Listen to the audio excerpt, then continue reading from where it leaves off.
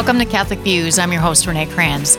Today in the studio, we have Father James Morgan with us. He is going to be here to talk about some experiences that he had meeting Saint John Paul II several times, and they're really funny, interesting stories. And of course, Father Morgan always has a great way of telling a story. So he will be here to talk about that because we will have just passed the feast day of John Paul II.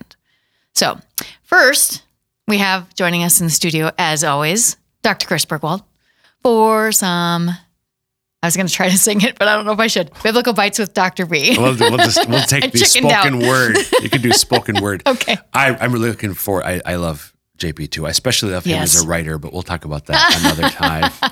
And if you can, make sure you watch the video of the interview with Father Morgan because he does a little jig. Oh, and the Irishman does a little jig. All right. He does. So Sunday, the 24th of October, the year of our Lord 2021, is what year in ordinary time, Renee Kranz? What day you mean in ordinary time? What? Yes. It's year B. Yes. But it's the day I think is the 30th. You Sunday? are correct, man. Okay. This is where I need the ding, ding, ding, ding. And with any luck, today I will be sitting at Lambeau Field. With any luck at all. The apocalypse is upon us, but that's a few weeks down the road. So I want to dive in and focus. I love today's gospel reading. So I'm going to give it one of those stereotypical Chris Burgwald quick reads. So if you're playing this back, you might need to slow it down. You might need to grab your YouTube or hymnal your at home. I don't know. As Jesus was leaving, this is Mark 10, 46 through 52. As Jesus was leaving Jericho with his disciples and a sizable crowd, Bartimaeus, a blind man, the son of Timaeus, sat by the roadside begging. On hearing that it was Jesus of Nazareth, he began to cry out and say, "Jesus, Son of David, have pity on me." And many rebuked him, telling him to be silent. But he kept calling out all the more, "Son of David, have pity on me." Jesus stopped and said, "Call him." So they called the blind man, saying to him, "Take courage, get up, Jesus is calling you." He threw aside his cloak, sprang up, and came to Jesus. Jesus said to him in reply, "What do you want me to do for you?" The blind man replied to him, "Master, I want to see." Jesus told him, "Go your way, your faith has saved you." Immediately he received his sight and followed him on the way. So I went through it much more quickly than I would like to because I would have given it some good I was going to say, that was slow for some gusto. Some dramatic pauses and some, gusto. But I think Bill would agree that was slow for Burgwald. That was slow. Well, I was trying to be I understood clear and each of the enunciate. words. I know. So I don't want to go, we're going to touch a number of things, but I'm not going to go big into end because I want to make sure I get enough time on the things that really strike me. But so when I read it, Renee, did anything jump out at you? Well, honestly, while you were reading it, I was trying to remember if they have done that scene on The Chosen yet. That's what I was trying to remember, but they have not. They have not. Yeah. So nothing else. Well, to me, always the one that jumps out at me is that his faith has saved him. Yeah. Why does that strike you out of curiosity? Because this man doesn't know who Jesus is, really. I mean, he does and he doesn't. Right. He's heard of him. On hearing that it was Jesus of Nazareth, being in a crowd say, "Jesus, Son of David, have pity on me." And that's significant, but obviously he's not a follower of Jesus because he's a blind beggar. So a couple things that really dovetailing with what you said strike me. So first of all, Jesus says, "Call him," and they called the blind man, saying to him, "Take courage, get up, Jesus is calling you." He threw aside his cloak, sprang up, and came to Jesus, but he's still blind. So someone must have helped him or something. Mark tells us he threw aside his cloak. So blind Bart, he's called. Bartimaeus is his name. You've never heard that? Blind Bart. No. So Bart jumps up, throws his cloak. He can't see. He throws his cloak aside and he sprang up and came to Jesus. Doesn't say anybody helped him. So just... and a blind man usually isn't going to spring up either. He's going to be like, okay, where is... So he, in his excitement or whatever, he's just willing... He's going to look like an idiot, probably. Mm-hmm. Maybe somebody helped him, but we're not told that. He came to Jesus. Somehow he got from where he was alongside the road, didn't care what he looked like, but he fumbles or whatever, he came to Jesus. That's one of the... until somebody pointed out to me a few years ago, oh, yeah. Yeah. Like he doesn't care what people think. I'm going to go. And then Jesus So he comes to Jesus. Jesus said to him in reply, "What do you want me to do for you?" Okay, really, Jesus? Like, is this a trick? Bart's He's blind. Duh. The Greek says, Bart said to him, "Duh." No.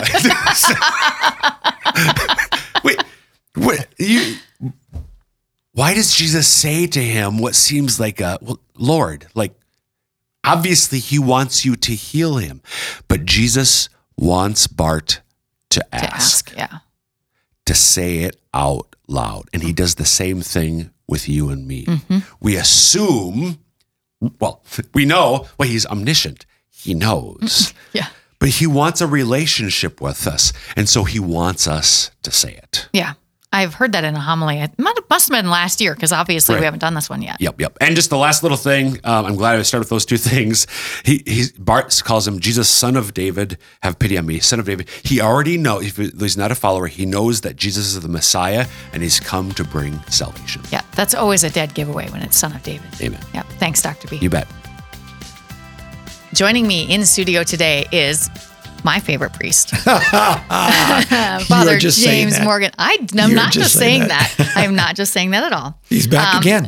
He's back again. Father Morgan is currently the rector at the Cathedral of St. Joseph. He was my priest when I was at Holy Spirit when we first moved here. Exactly. So, you are my favorite priest, and that does not mean that lots of other priests aren't also my second favorite priest. Okay, that's good. Because you might be getting some calls about that one. I might be. Hey, I thought I was your favorite priest. I thought it was me. Father Simple might say that. Yes, exactly. Oh, if he hears this, you're going to hear from him. I know. And that's okay. That means I get to talk to him. Exactly. Well, welcome. Thanks for coming in today. Oh, you're welcome. So we are going to talk about St.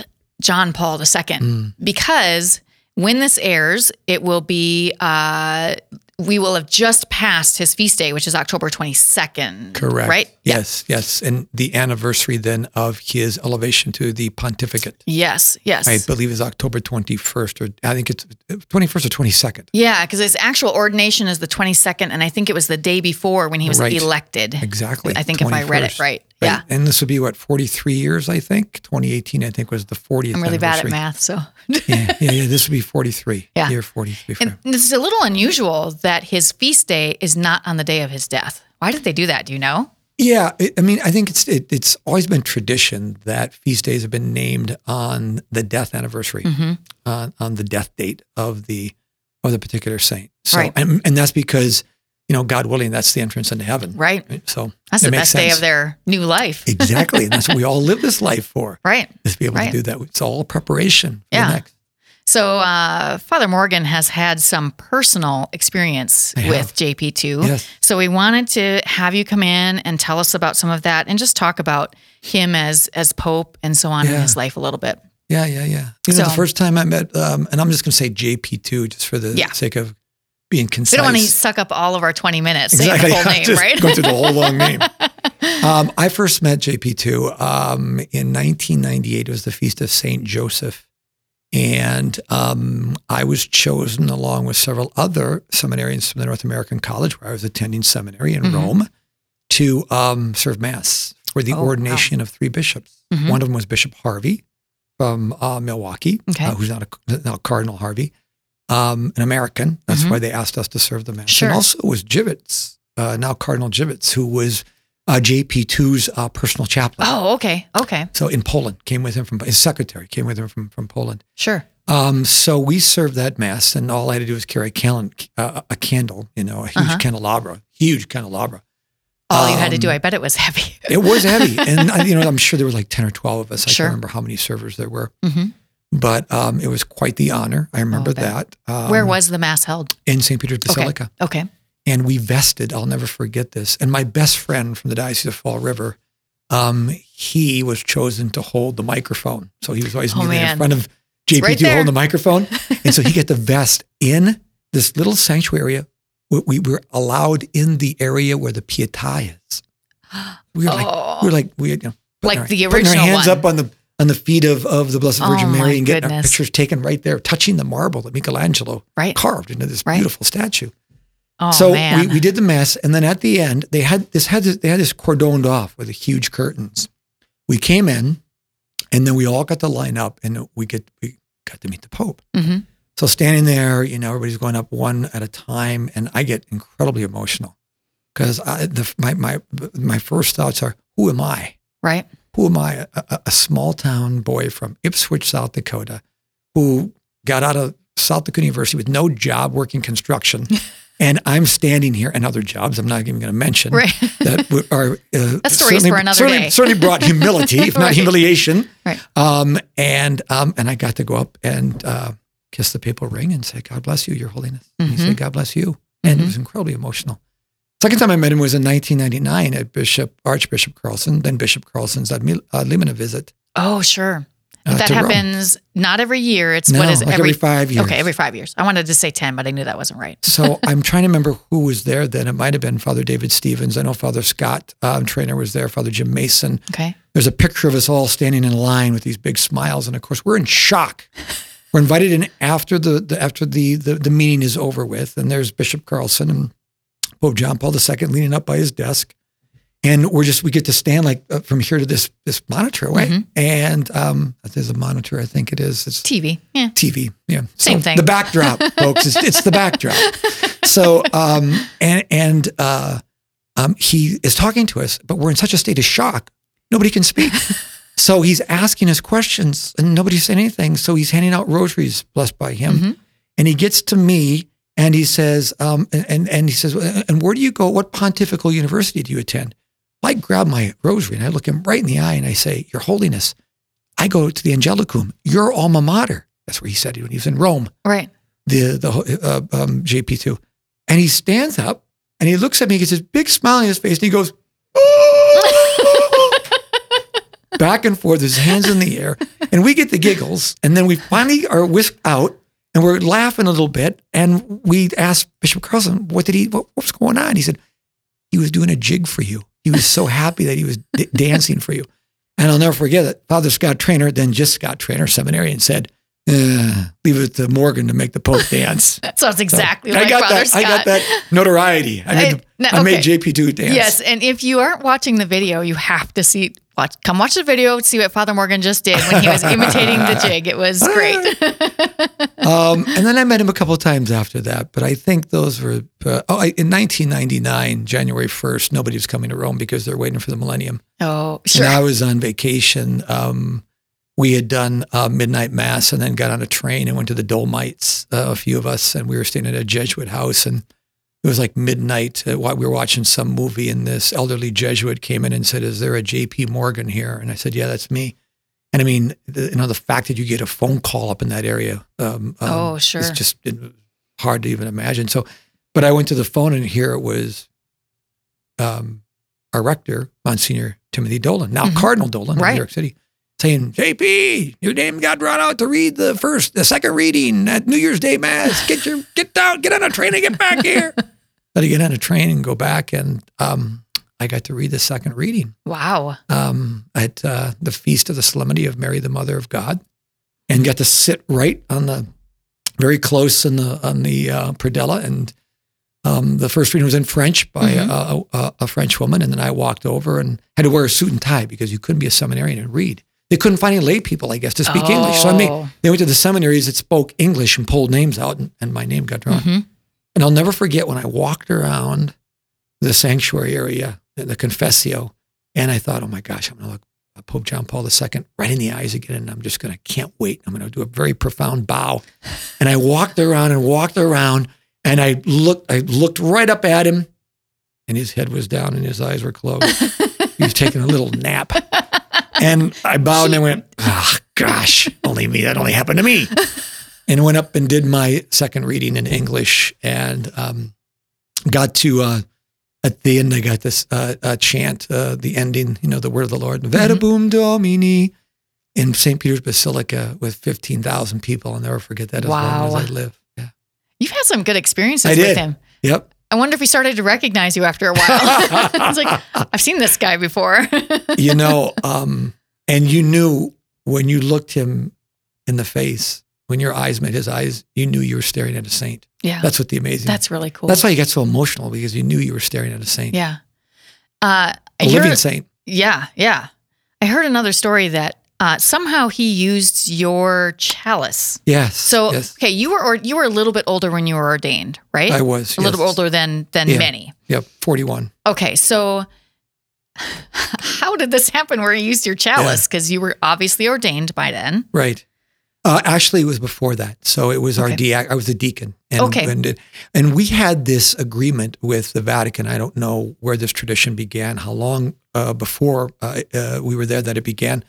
But the American seminarians, the deacons, we'd always get, if you got a chalice in Rome, whether you bought one from one of the many liturgical stores that are in Rome, or if you had one made by an artisan, we would have a night where they were all lined up, because you're going to take them home with you. Sure. And then you could take them down to the Swiss Guards. And the idea was that they would have, they'd take it up to the private chapel and the Pope would use it. Wow. They can't do that anymore, for various reasons. But right. So I took mine down there on the weekend of May 11th, 12th, because it was my mom's birthday on May 11th. Oh, wow. And mine was handmade by two women artisans, and one of a kind, a chalice. It had incorporated a few little diamonds that my father had as a telephone man that he had in these tie tacks for years of service. And my mother, a couple of rubies for her service to Avera. Oh, wow. Okay. St. Luke's.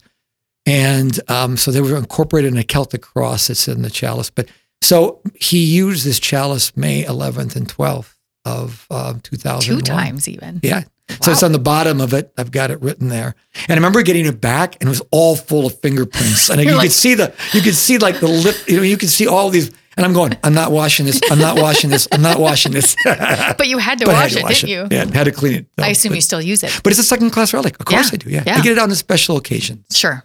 The anniversary of my father's death, because it's in memory of him. Sure. I do it on the very occasions, Easter or Christmas. Right. So high solemnities. That makes sense. If you just joined us, we are talking to Father James Morgan about JP2, who just had his feast day a few days ago. So, is that all the stories? Yeah, I think so. I mean, I'm sure there'll be more that might One might pop into your head. Exactly. Okay. So what do you think are some of the most important things from his pontificate? Certainly his prolific writing. Yeah. I don't think anyone has written as much as St. Pope John Paul II has. What is it? Something like 14 encyclicals that he wrote during his pontificate, and some of the most defining encyclicals that we have in our Catholic teaching and our Catholic faith. There's just a few of them that I'll mention, like Redemptor Hominis, it's on the redemption of humanity, very well known. Familiaris Consortio on the family, the Christian family. Veritatis Splendor. Oh, yes. On the splendor of truth, the truth of our existence. Been hearing about that one a little bit more lately. A thick one, yeah. And it's very, very dense. To read that, you read a couple pages at a time and then you stop. And then take a week to think about it, huh? One of my favorites, Fides et Ratio. The relationship between faith and reason. Oh, yeah. So I really love that document. Like that one. Yeah, I really love that document. It was really well written. Evangelium Vitae, the Gospel of Life. I remember reading that in the seminary, and how well written that was, and that really, the gift of life and how precious, and the dignity of life, and that really struck a chord with me. Reading it then in minor seminary when I was a pre-theologian. I think I've used that one in a couple of stories for the bulletin. 16 books he's written. Love and Responsibility, which every priest knows that they have on their bookshelf for marriage preparation if they need it. Gift and Mystery, I think about. At Crossing the Threshold of Hope. Oh, yeah. I've heard of that one. Which is a book I remember reading at night in bed. Just before I was even thinking of the priesthood at all. And how that book moved me. To do something for the good of the church and for the good of God, and maybe discern a vocation, since I was single and working, and that was a great book. 3 plays too. He was a playwright. Oh my gosh, I didn't know that. Yeah, 3 played before he was even ordained a priest, or right when he was ordained a priest, and He wrote these plays. The most notable one is one's called The Jeweler's Shop. It's about 3 married couples. It's in 3 acts, but it's like 3 different vignettes. And it's kind of autobiographical because in the second vignette, it's about a married couple whose marriage is quite empty and things are not going well. And so she's thinking about divorce. And so she goes to her parish priest because he's the one that took her and other young people on hiking trips in the mountains. Well, that's what JP2 did when he was a priest in Krakow and Poland. Yeah. He's known for that. That's right. So there's also Theology of the Body, which he did not actually write, the way I understand it. They're sermons? Correct. Right. Correct. They are a series of sermons given over, oh my gosh, was it like 3 years or something, or 5 years? And a series of sermons that were collected that he did, obviously calculated on purpose, which they were then compiled, and then the book was called Theology of the Body, is what it was called. And what Theology of the Body is, it is an in-depth look of on Christian anthropology, our understanding of Christian anthropology, meaning why did God create us? What did He create us for? Right. And I mean, I use that in marriage preparation. Oh yeah. I always tell my marriage prep couples, here's my outline, my curriculum. It's like 9 pages long. It's a little bit of Christian anthropology mixed with a little bit of theology of the body. Sure. So, and I think it's really important for younger kids to junior high school to be exposed to that, because that really helps them understand who they are and what they're supposed to do with themselves. Exactly. And as they move along. Yeah, the sacredness of the body, the sacredness of sexuality. Yep. And if you understand from the beginning, Genesis, and that's what, basically JP2 took Genesis and just and then the teachings on the sacrament from the Gospels and just expounded upon them to a great depth. Yep. Okay, so trying to decide where to go next. He had a great devotion to the Eucharist. He did, yeah. Can you talk about that a little bit? Because I feel like that's really important right now, given some of the things that the USCCB is going to be working on with some further teachings on the Eucharist. It might be good to hear what his thoughts were. He was known to spend hours in front of the Blessed Sacrament and not just sitting there, but and this goes way back to his seminarian days. You remember, he survived World War II. That had to be very influential on his life. Huge. He basically all of his seminarian years were underground. Right. His ordination was underground. I mean, it was all done in clandestine. Imagine that. Yeah. Yeah, in a clandestine manner. So, but he was known for lying prostrate on the floor in front of the tabernacle for hours. There's many stories that go with this. Some cute ones about his visit to the United States, about how he went, I think it was a seminary in Dunwoody in New York, and he was laying there and somebody wanted to go in and because he had his next appointment and interrupt him. And they said, no, don't even bother. Like, Bishop Jivitz, don't even bother going in there to do that. Just leave him alone. And I think somebody did, and they got no response. So he said, I'll be out in a little bit or whatever it was. And then, an hour later he walks out. Or when they hid the Eucharist from him and, it wasn't in the main chapel. To keep him on schedule, I'm sure. Yeah, exactly. And they put it in a little side chapel and he goes, I know that Jesus is here someplace. He's right there. And, that's just mystical. Yeah. It's mystical. And he had this mystical devotion to the Eucharist. And to watch him say Mass, the many times that I was able to, by the grace of God, to watch him say Mass, to be there and participate in Mass, and especially those times when I was up close. And the look on his face when he would elevate the Holy Eucharist. And remember, when I was there, he was already suffering from Parkinson's to a high degree. And he would lift the Eucharist with one hand, and he would hold it there. And at that moment when he would gaze at Jesus and the Eucharist, that something, again, mystical was happening, something between him and the Lord. And he was taken into another dimension at that point. Father Jim Mason, I'll bring this up, had the great blessing of actually deaconing a Mass for him. Oh, wow. Yes. So he might be your next interviewee for next year. For next year at this time when we celebrate this. He's probably got some good stories. That had to be a great honor for him. What do you think? We've got about a minute and a half left or so. Why do you think people were so drawn to him? Because they were absolutely drawn to him. Well, first of all, his charisma. He had great charisma. And he was personable, Mm-hmm. just like talking about what he did with young people and young adults back Mm-hmm. in his days as a priest in Krakow and in Warsaw. So the charisma, his ability to draw people to him, especially young people and young adults. And this is why we have World Youth Day. Right. He started that. He started that, and he saw the importance of starting that movement. So his charisma and the fact that he was so personable, but he told the truth. Yeah. And as he we did. know, if you hear these reports, and why did World Youth Day become so famous? Mm-hmm. Because he told the truth for those young people, and they wanted to hear the truth. They And were young hungry people for it. They were hungry for it, and young people today still want to hear the Yeah. truth. And I see that at the cathedral so many times. I mean, the young families, the young adults that I have who attend, they want to hear the truth. They want to Yes. know the truth of the faith and the truth of the church, because this is all about getting to heaven. Yes. So- Yes. Yeah, and so I think those three things that I can think of off the top of my head, Mhm. charisma, and that he was personable, that he loved young people, and he wanted to be with the people, and that he was not afraid to preach the truth. And I would link that to his knowledge. Yeah. He was such a knowledgeable, wise, person, man. A man, priest, a bishop, cardinal, pope. Mhm. He had just a lot of wisdom. Yeah. And when you look at his writings and how dense they really are, many of them, he was a deep, deep thinker. Yeah. And as you said, you could kind of see the holiness on him. You just Yes. had this feeling this man's going to be a saint, or you knew it just from seeing it. And how can you be such a deep thinker and yet still relate to people? Be Yeah. gregarious, Yeah. social. That's Do a a hard thing to jig. do because you're either one or the other. Right. Right.